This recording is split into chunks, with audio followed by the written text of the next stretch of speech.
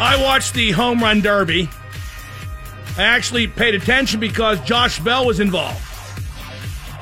And after watching it, boy, you realize how important the pitcher is.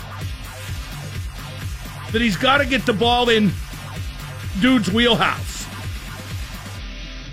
That Matt Chapman from Oakland, he never had a chance because his dad pitched and dad choked. He could barely throw a strike, let alone put the ball where Chapman could really turn on it. Bell got off to a bad start, and he was done. Acuna went oppo a bunch of times. That was pretty impressive. But Bell seemed to really enjoy the experience, and that counts for a lot.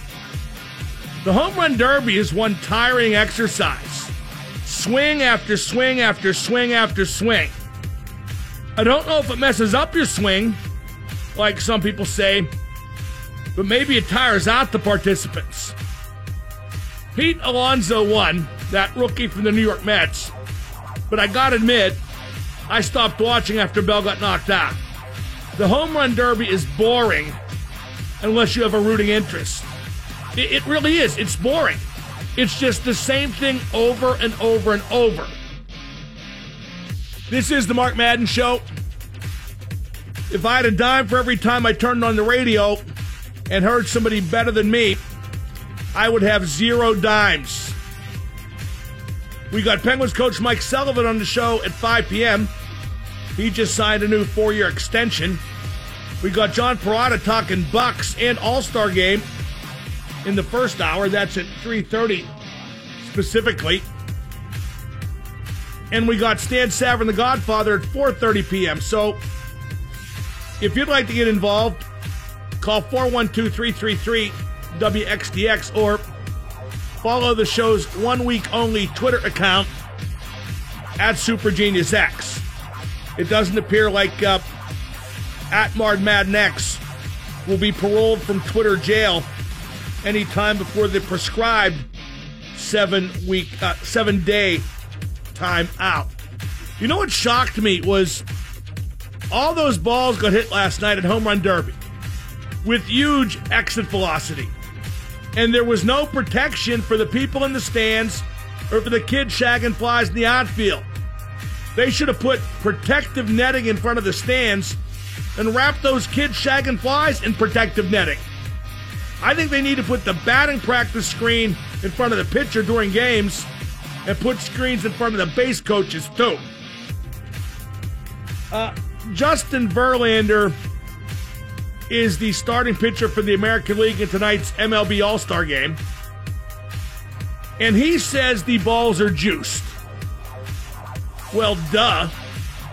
Verlander's having a great year, but he leads the big leagues in home runs allowed with 26, so who would know better? I guess Verlander's balls are juiced. Then again, Verlander is married to Kate Upton, so how could they not be? MLB players are on pace to hit over 6,600 home runs on the year, which would break the all-time season high by over 500.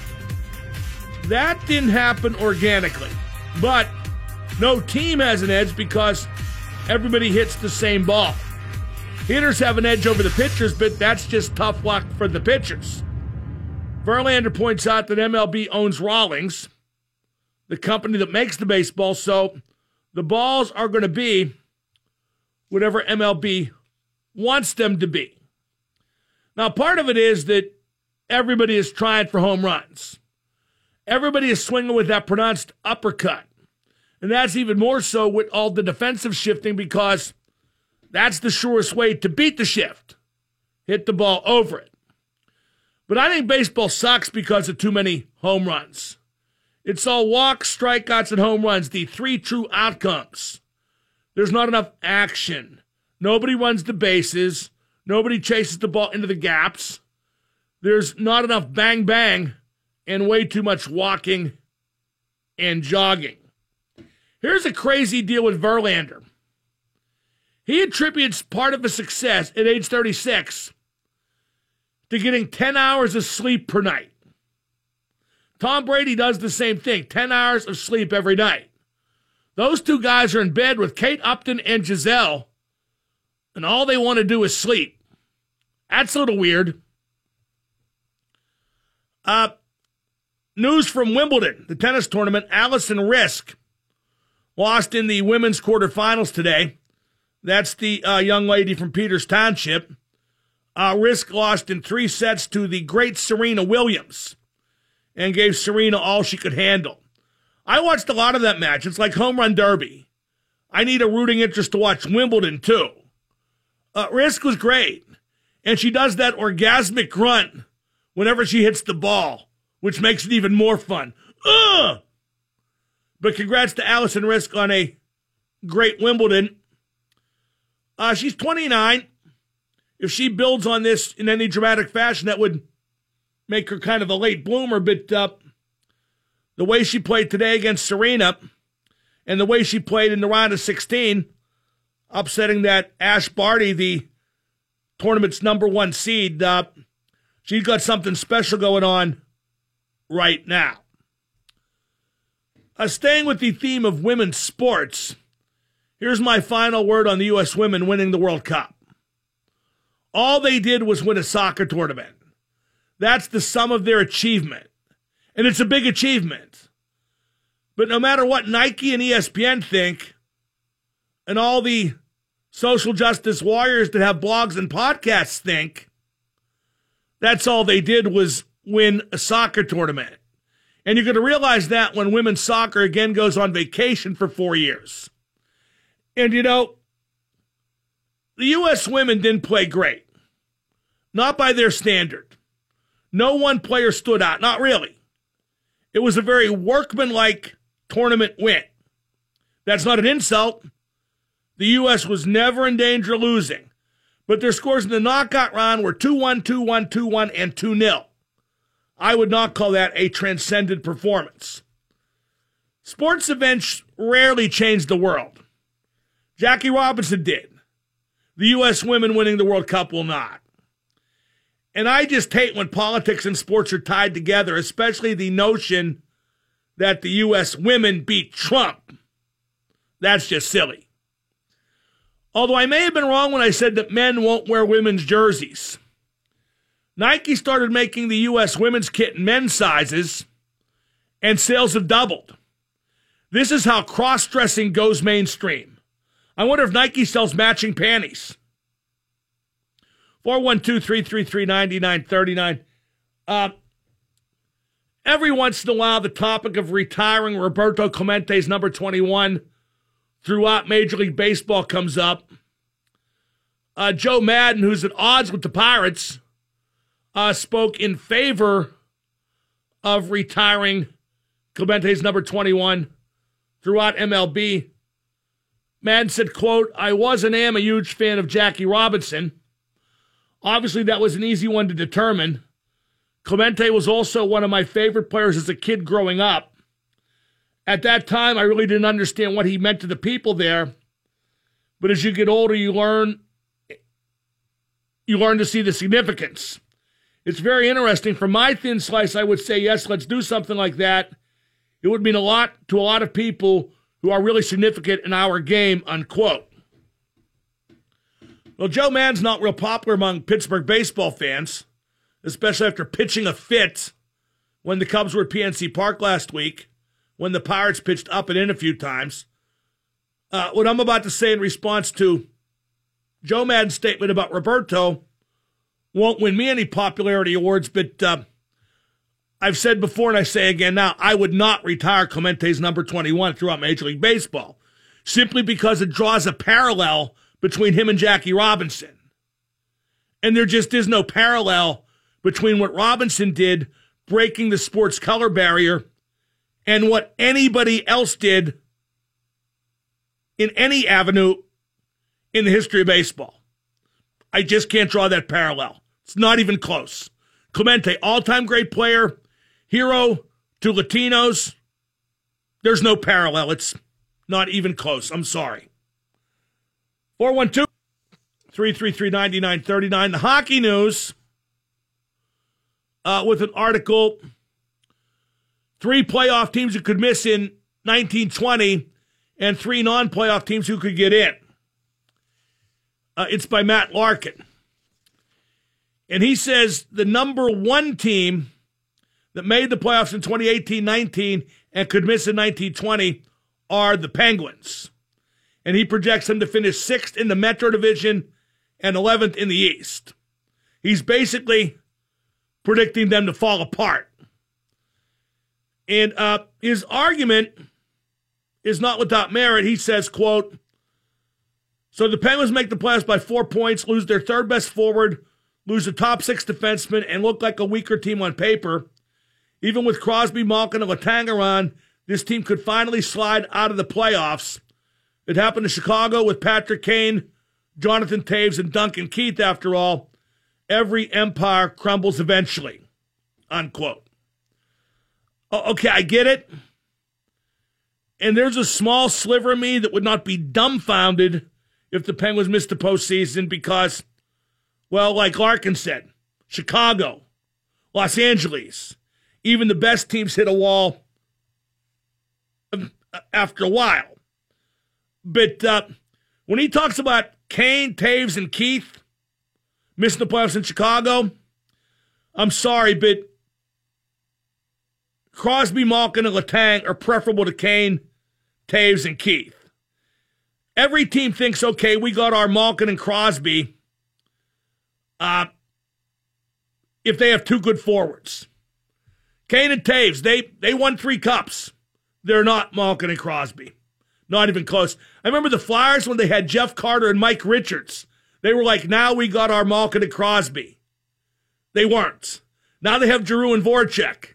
Still no Stale. Still not their Malkin and Crosby. By the way, Matt Larkin, in this article, his number one team that missed the playoffs in 18-19, that he picks to make it in 2019-20, is the Flyers.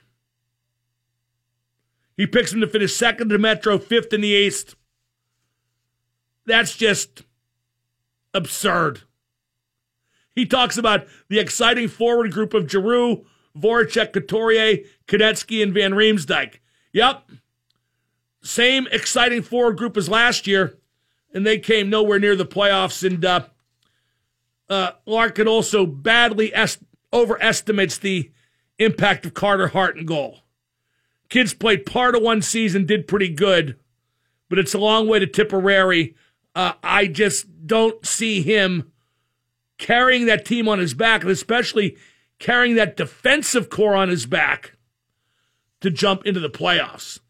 I mean, yeah, I know they added Niskanen on D, Justin Braun, got rid of Gudas, but when you got Provorov and Gostisbehere as your top 2, and they're basically A, one-dimensional, and B, the same player, and C, too small, nah, Matt Niskanen ain't going to fix that. Some sad news to report. This just in. Former Penguin center Greg Johnson, who spent parts of 2 seasons with the team in 1997, died yesterday in Detroit at age 48. He was the original captain of the Nashville Predators as well. The cause of death was not immediately known. 412-333-9939. In just a moment, I'm going to talk a bit more about the Chief Wahoo logo in Cleveland, how everyone still has their knickers in a twist over that, and the Stephen Foster statue, and the Betsy Ross flag. But did you know we got a statue on the north side of somebody who conspired against black men? I'll tell you who that is in just a minute here on 105.9 The X. Get sports insight, opinions, commentary, and analysis from Mark Madden and Tim Benz online at TribLive.com. On the radio. I think I'm the coolest guy, period, but what's up? The X at 105.9.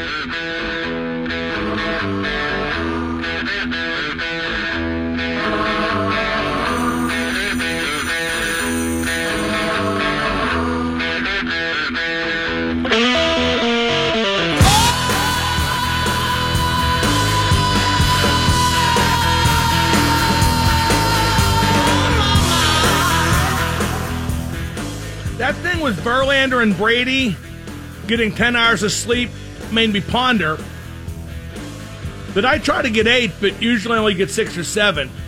How many hours of sleep do you get, and what are the positive and negative effects? Part of it is I'm a light sleeper, and even more so with the CPAP for sleep apnea, at least in terms of falling asleep. Once I'm asleep with the CPAP, I do a better job staying asleep, but I only get 6 or 7 hours a night. Do I need more? But what do I have to live for?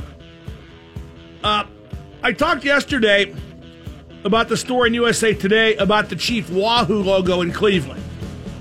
You remember Chief Wahoo, that grinning idiot Native American logo that was on the Cleveland Indians uniforms for many years. They no longer use the logo. They dropped it in total this year on their uniforms, although I'm seeing conflicting reports as to whether they still merchandise it at all. If they do, it's minimally. But that story in USA Today still has a problem with people in Cleveland wearing old merch that sports the logo. Wow. What an insignificant thing to worry about. And I agree with dropping the logo. It is insensitive. But I also think that not one single Cleveland Indians fan who wears something with Chief Wahoo on it thinks about the subjugation of a race when they wear it. It's just their team's logo. Again, I agree with dropping the logo. The NFL team in Washington should change its name. But these subjects just aren't important enough to constantly wet your pants over. That article in USA Today says Atlanta Braves fans should stop doing the tomahawk chop.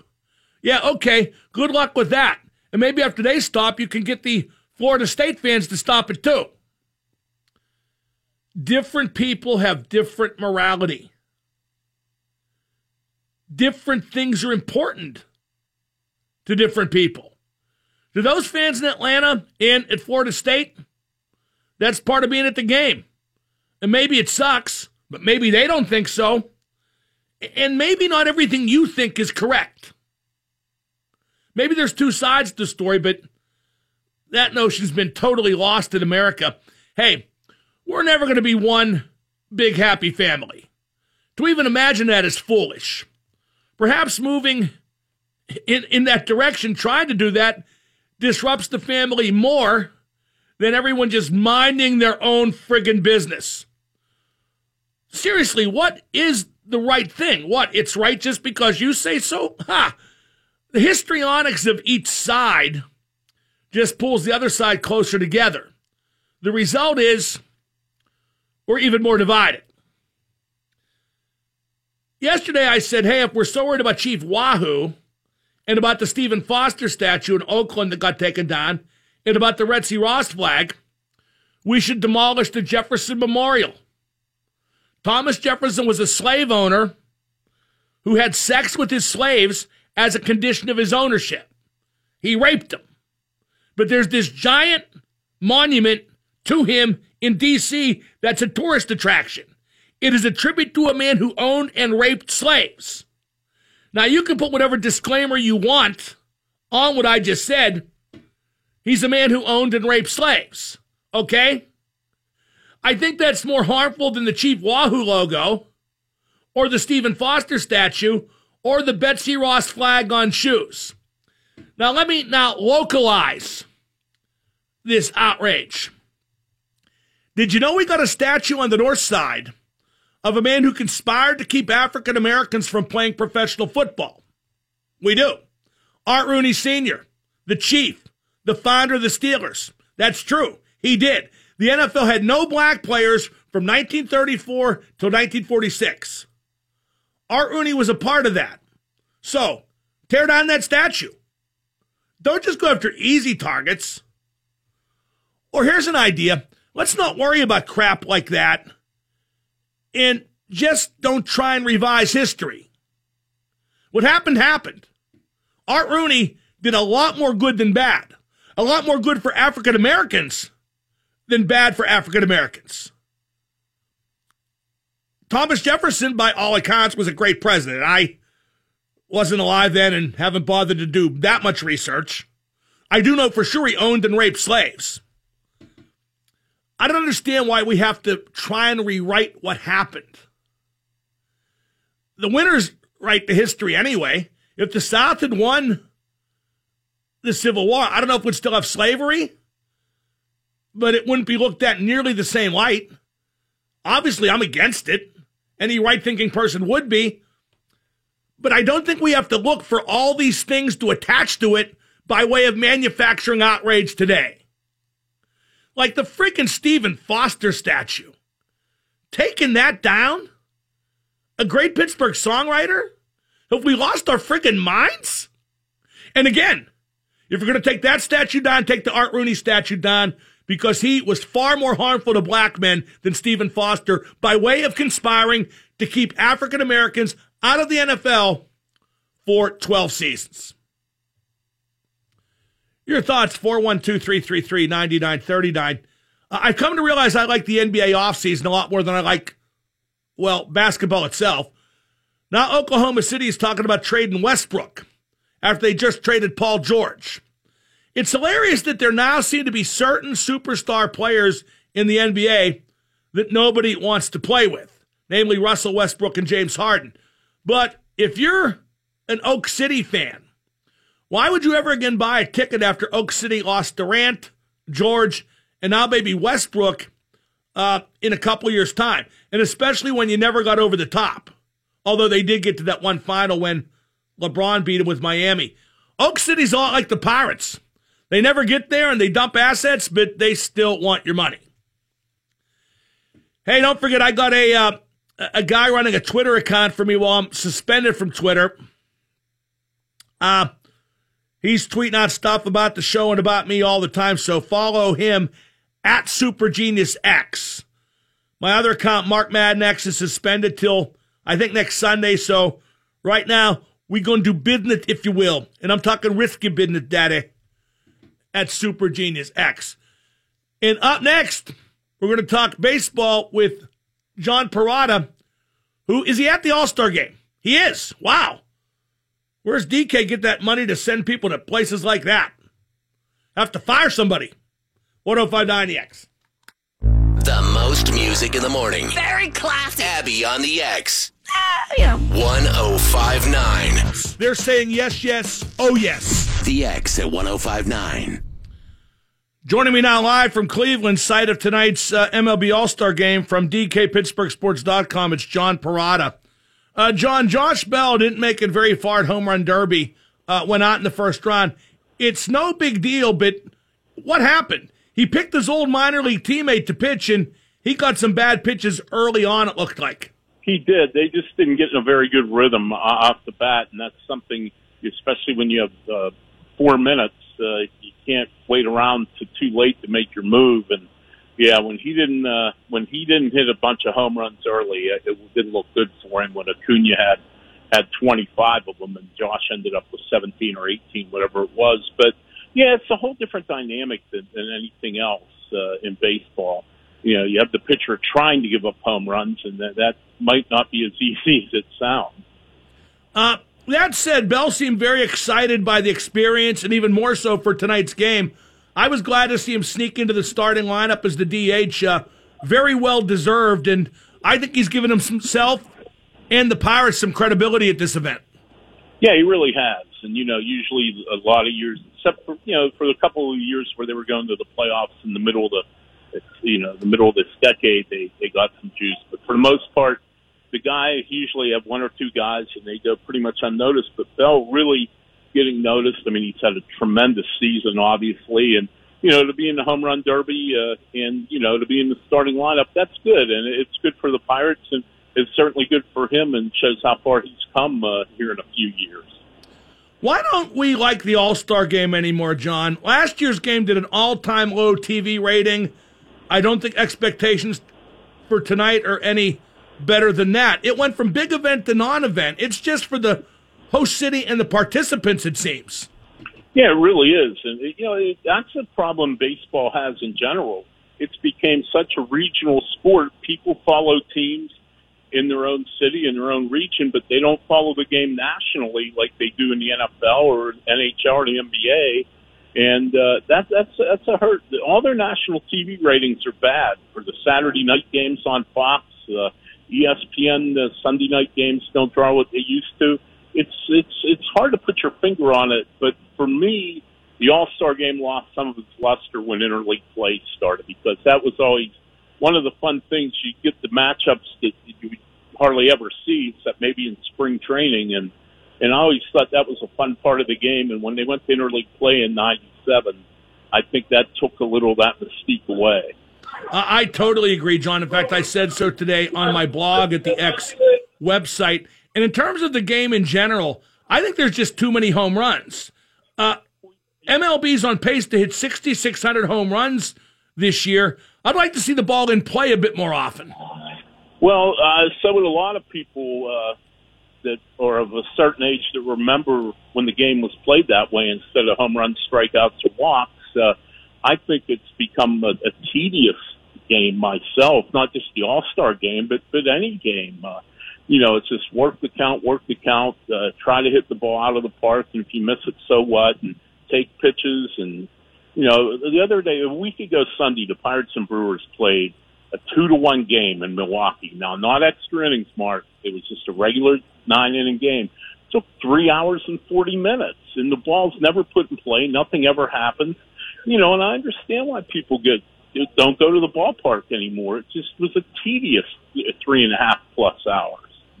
Let's talk about the Pirates. They're one game under 500, but only 2.5 games out of a playoff spot. Are the Pirates legit contenders, John, or is it being done with mirrors? Well, I think part of it's done with mirrors. I will give them credit. Every time it looks like they're going to fade, they had an 8-game losing streak, a 7-game losing streak. They've had a whole bunch of guys hurt. They seem to bounce back and get back into it. I think if one team starts to pull away, the Pirates are in trouble. And if anybody breaks away from the pack, I don't think it's going to be the Pirates.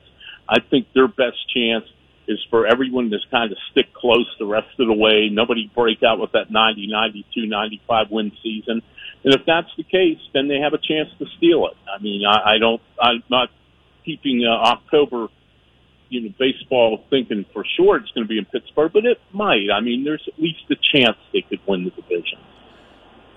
Does the organization see the team as legit contenders? Because the trade deadline's sneaking up, John. It's only 3 weeks away.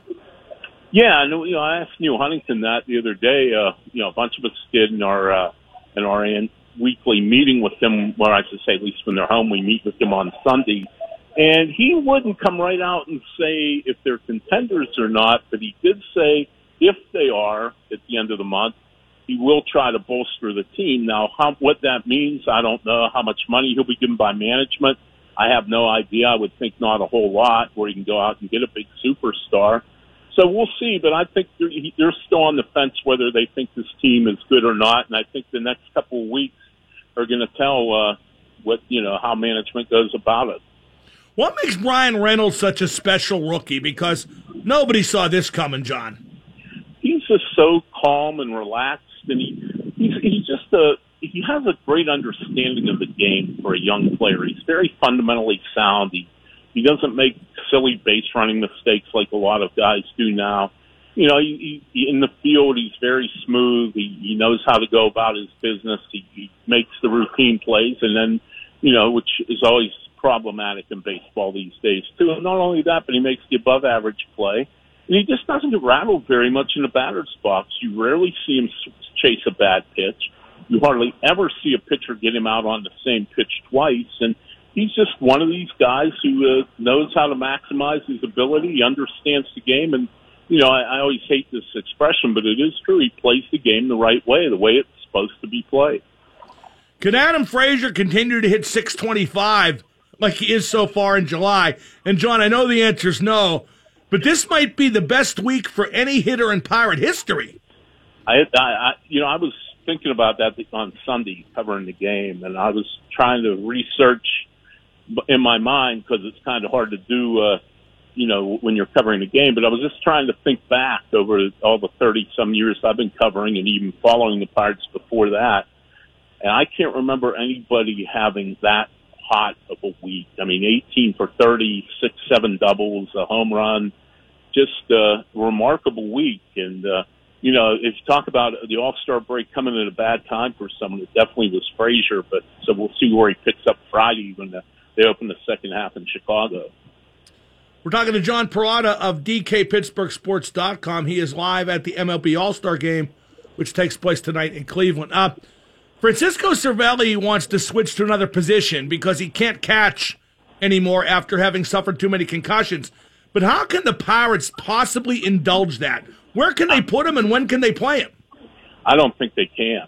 I think what they're going to have to do is just release him and move on. I mean, I don't know. He's not going to beat out Josh Bell at first. He's not going to beat out Colin Moran with the way Moran has shown improvement this year, and they also have Jung Ho Kang at third.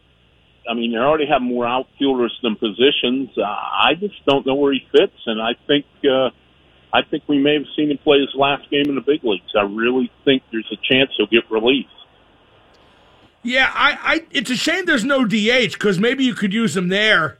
But it really seems, and I'm reading between the lines here, haven't heard Francisco talk, but it really seems like he expects things to be switched around to give him a chance, like he's anticipating playing again. Yeah, I think he does too. And I mean, you know, he's had a good run here in Pittsburgh for a guy that was pigeonholed New York as nothing more than a number 2 catcher. He's done well, but this year you got to, you know, people forget he's hitting 175 because he hasn't played in about 6 weeks. I don't know how you justify releasing somebody or sending someone back to the minors to open a spot for a position change for a 175 hitter, and that's just reality. And I think Francisco is kind of thinking, you know, maybe a little too highly of himself, thinking they're going to rearrange the roster just to fit him in a different position. It doesn't make sense. Now, let's look at the pitching. This Dario Agrizal has made 3 starts and looked pretty good. Why has he pitched well, John? What's he have going for him? And how much do the Pirates trust him to keep pitching well and stay in the rotation? Well, enough that he's going to stay in the rotation and pitch next week in St. Louis in the 5th game coming out of the break. You know, his stuff's decent. He's got a really good sinker. He does have a good sinker. His other pitches are, okay. They're not great, but they're okay to get big league hitters out. What I really like about him is he isn't scared, and there's very few pitchers that the Pirates have brought up this year from the minors, including Mitch Keller, who got 50 times more publicity than Agrizal, who didn't look scared when they came up. And I've been really impressed by that. I mean, I'm not saying he doesn't respect big league hitters and understand the magnitude of where he is, but he's also not intimidated by the situation, and that hasn't been the case with a lot of their young guys. What kind of shape is the rotation currently in? Because to be honest, John, nobody's pitching great. Musgrove's ERA is at 4.15. That's average at best, and he's arguably their number 1 starter right now. He really, I think he certainly can make that case. I would agree with you. I think if they're serious about winning, if they're still in the race in a couple weeks, if they really want to win, they need to go get a starting pitcher and not like the number 5 starter. I mean, somebody who can really come in and make a difference. I know they tried that with Chris Archer last year and it didn't work, but they need to, if they really want to win, and they should have some money in the budget because they've cut the payroll almost by $15 million from last year to this year, go out and get a Madison Bumgarner, go out and get a Marcus Stroman, go out and get somebody on the market that's a rental for a year and just go for it. And whether they do that or not, I don't have a lot of confidence that they will again. I think they felt they got burned on Archer, which they did. That's looking like a terrible trade. So it's going to be interesting, but I just think the way the pitching staff's constituted right now, I don't see how they can win the division, even if teams stay punched up. They're going to need somebody to really make it to the playoffs. Well, let's talk about Musgrove, Archer, and Trevor Williams. Do you agree that none are pitching up to expectations? And if not, why not? Where have they gone wrong? You know, with Archer, when I talk to scouts about him, they all say the same thing. His stuff's just not as good anymore. He doesn't have the great arm that he had when he was younger in Tampa Bay. Whether he's injured and hiding something, I think that this might be all the wear and tear of the years he's been in the big leagues now. But the one thing that kills him is he can't spot his fastball. I mean, he throws his fastball, he doesn't know where it's going, and that's why he gives up home runs, and he walks guys constantly. You know, as far as Trevor Williams, you know, he had the great second half last year, And nobody's going to pitch up to that again. And I think people that thought that he could have a 1.3 ERA all year were mistaken. And I think he's a good pitcher. I don't think he's a great pitcher. I think he's a number 3 or a number 4.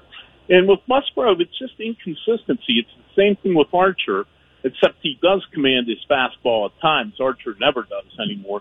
When Joe can throw his fastball for strikes, he's pretty good. But when he's missing the strike zone with his fastball, he's very hittable. So that, in a nutshell, is the 3 pitchers and what their problem is. The bullpen besides Vasquez is typical of the team. Vasquez has been pretty good, but look at Rich Rodriguez. 1 week he stinks, the next week he's great.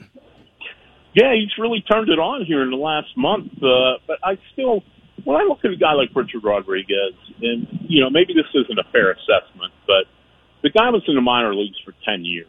And usually when a guy's in the minor leagues for 10 years, there's a reason he's in the minor leagues for 10 years, because he's not good enough to pitch in the big leagues. Now, I know he had a fantastic year last year, and I know he's pitched well here for the last month or so, but I just don't see how you can count on somebody who was in the minor leagues for that long. To me, what he did last year was a bonus, and I never could have expected him to repeat it this year, and he hasn't. I mentioned the trade deadline earlier. Who's the most likely to be traded? Who will the Pirates shop around, and who's in demand by other teams? Well, I think Corey Dickerson will go either way, whether they're in contention or not.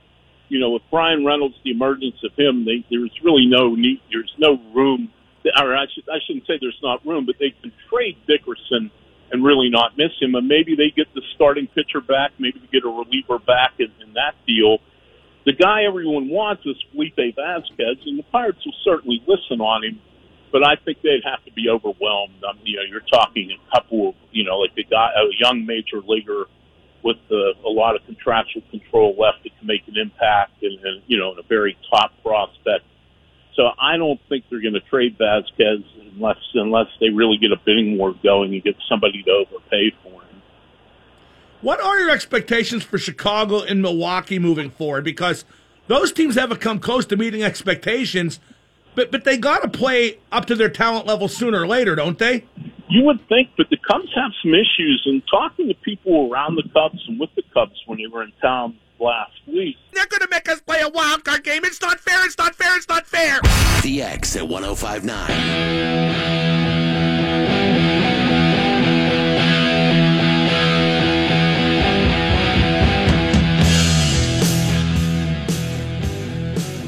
John Daly pulled out of the British Open because they won't let him use a cart, which he needs because he's got an arthritic knee. He was allowed to use one at the PGA because of the Americans with Disabilities Act, but I guess the Brits don't give a damn about the disabled. And hey, that's okay. It's their tournament, and Daly ain't going to win it. It's been a long time since 1995. But I just get chapped about the golf purists who wet their pants in outrage when any facet of golf is sullied or compromised in their eyes. It's barely a sport. If golfers ran, it'd be different, but they walk. By the way, Daly almost died. He put on social media earlier today, he was in England last week and incurred a spider bite. What turned out to be quite infectious. And a couple days later, guess where he was? Nemacolin. Right down the street. That great resort. Mr. Hardy that owns Nemacolin and John Daly are great friends. So Daly was there and he took very ill while at Nemacolin. But the staff at Nemacolin and Uniontown Hospital saved John's life. He could have died. I like John Daly. I've met John Daly at Nemacolin. I like Nemacolin. I like Mr. Hardy. So I'm glad that even though John can't play in the British Open, I'm glad he's okay. Some terrible news on the Liverpool FC front today. Daniel Sturridge wrapped up his tenure with the team after this past season. He'd been with the team since 2013. Now, he's got a house in L.A., and somebody broke in and stole his dog. a little Pomeranian, and Studge is upset, as you would expect. European Cups come and go, but pets are forever. Actually, I may have that backwards, but would somebody please get Studge's damn dog back? Coast to Coast brought to you by CW Electrical Services and by the Ford King, Richard Bazzi Schultz Ford in Wexford and in Harmarville. Got a bunch of calls lined up, and we're going to talk more about why nobody likes the All-Star Game anymore in just 30 seconds on 105.9 The X. Alexa, I'm bored. Find me a station. Here's something fun. Ooh, I like fun. Alexa, play 105.9